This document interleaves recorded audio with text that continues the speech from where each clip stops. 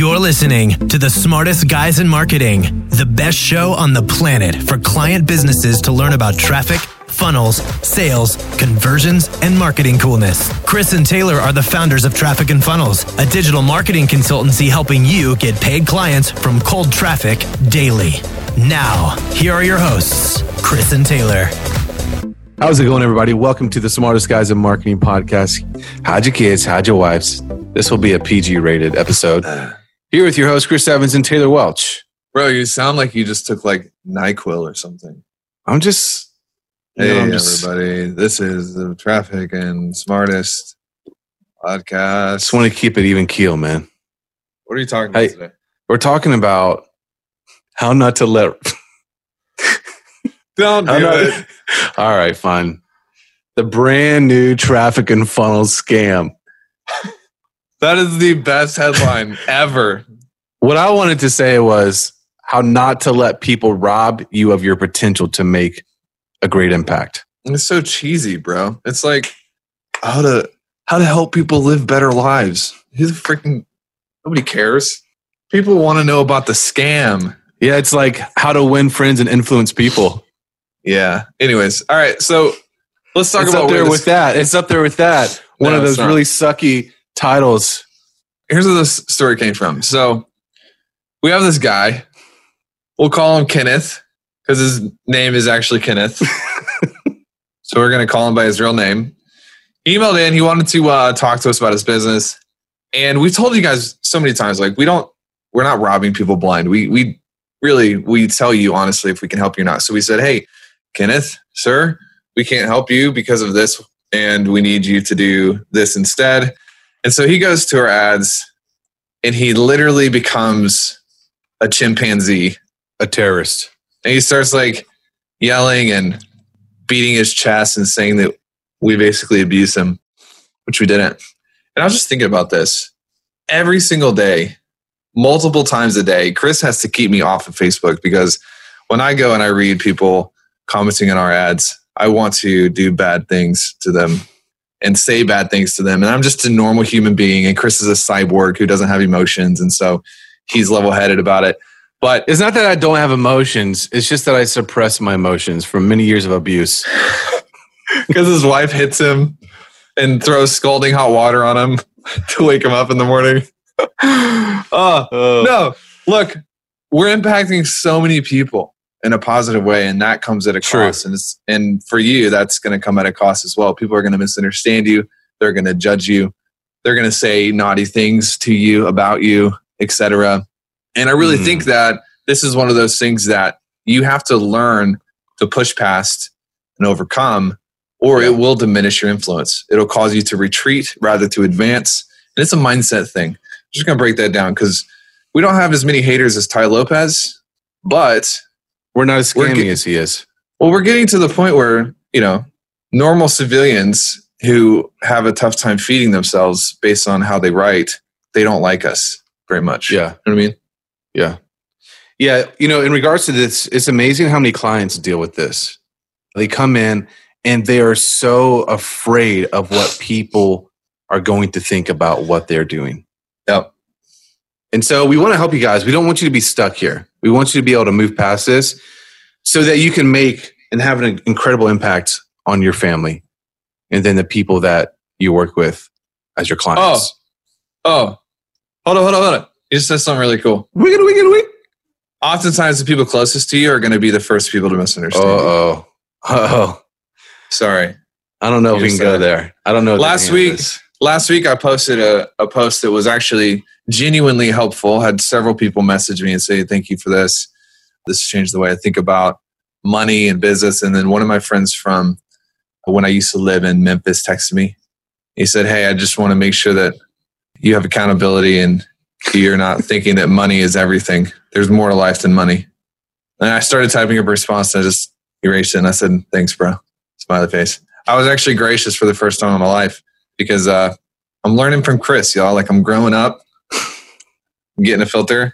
But here's the thing, like, a lot of times when you start going into, I read this quote yesterday. It was like, the greatest treason a crab can commit is reaching for the edge of the bucket. People are going to misunderstand you. They're going to wonder like, why the crap is Chris Evans trying to make more money, get into a new place in life? It's treason to the people around you.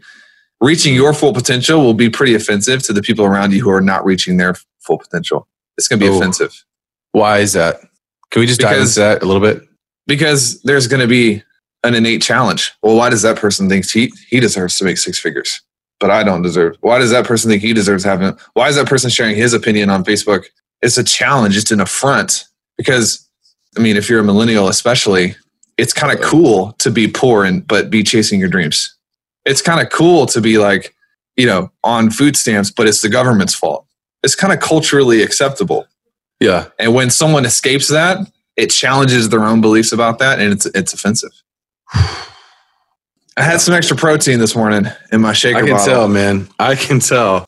So, Kenneth, I'm over it. I'm over it, bro.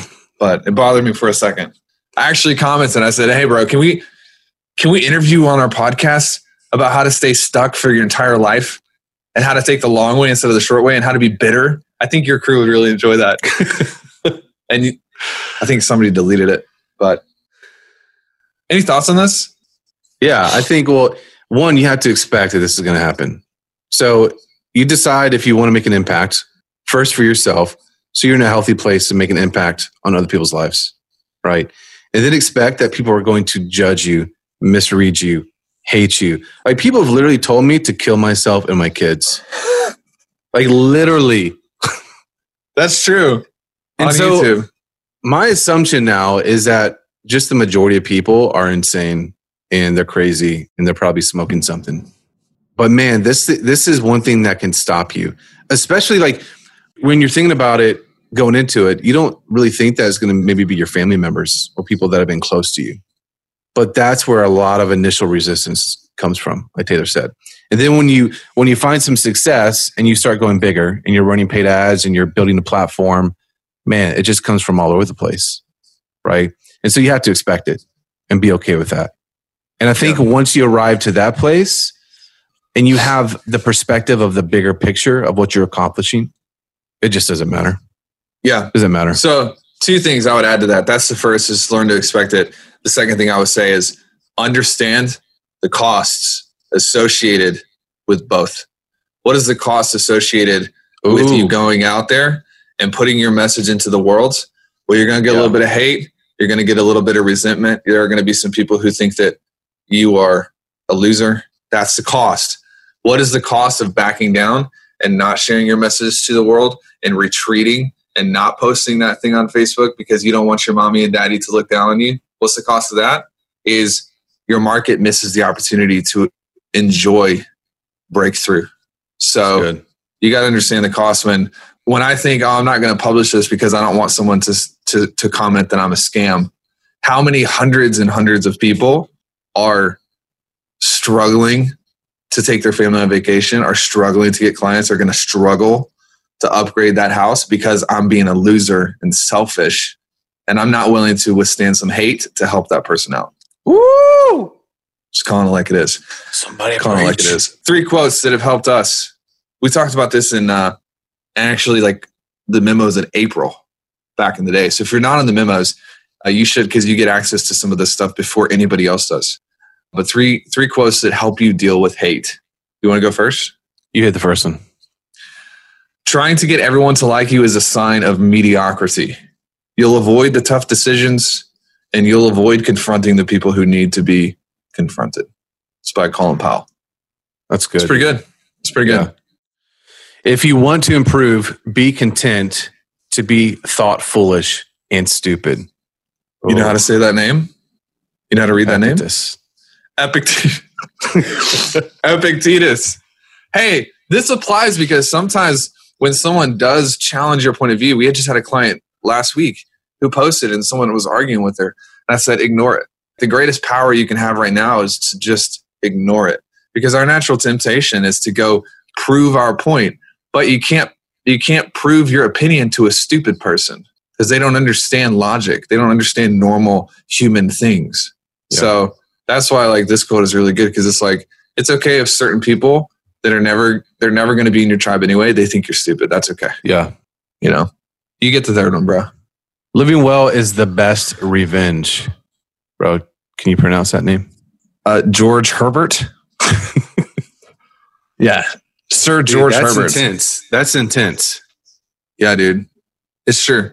That's why I see all these people who are on Facebook who are like, I won't name any names because out of respect for them, but there are some gurus today. They're refuting hate with their own hate. So they're making their own posts, yelling at people and using dirty words. And, just the other day, we were in one of the ClickFunnels groups. I read this post for like 40 minutes. It was hundreds and hundreds of posts of these marketing experts literally combatively arguing with each other, telling people they were going to kill each other. It was a mess, dude. You remember that? Yeah. I called Chris and I was like, you have to go read this. It's amazing. It's like a freaking fantasy novel. People cutting each other's heads off, and it is amazing. Like, these guys don't understand, like, the best revenge you can have on people who don't understand your point of view is the way you live, the way you treat people. And that's all it. It's the best revenge. Yeah. It's true. So we got. Love it. Hey. What? Are we a scam? Can you just answer that real fast? We are. We scammed so many people into making more money, having more freedom. Yeah. Greater control. It's true. Like, for real, dude, I'm wondering if you took NyQuil right before we hit record. No, dude, I'm just, I'm cool, even keel. Whatever, man. Smooth like butter. Cyborg Chris. Hey, go get on the memos. trafficandfunnels.com/memos. Not minnows. MEMOS. I knew Taylor was going to say that. Since you guys are stupid. That's not true. I don't think you guys are stupid. That's not true at all. We also have a gift for you. trafficandfunnels.com/gift. GYFT. I mean, GIFT. GIFT. Hop on. All right. Check that out. Nothing but love. Peace. This is thepodcastfactory.com.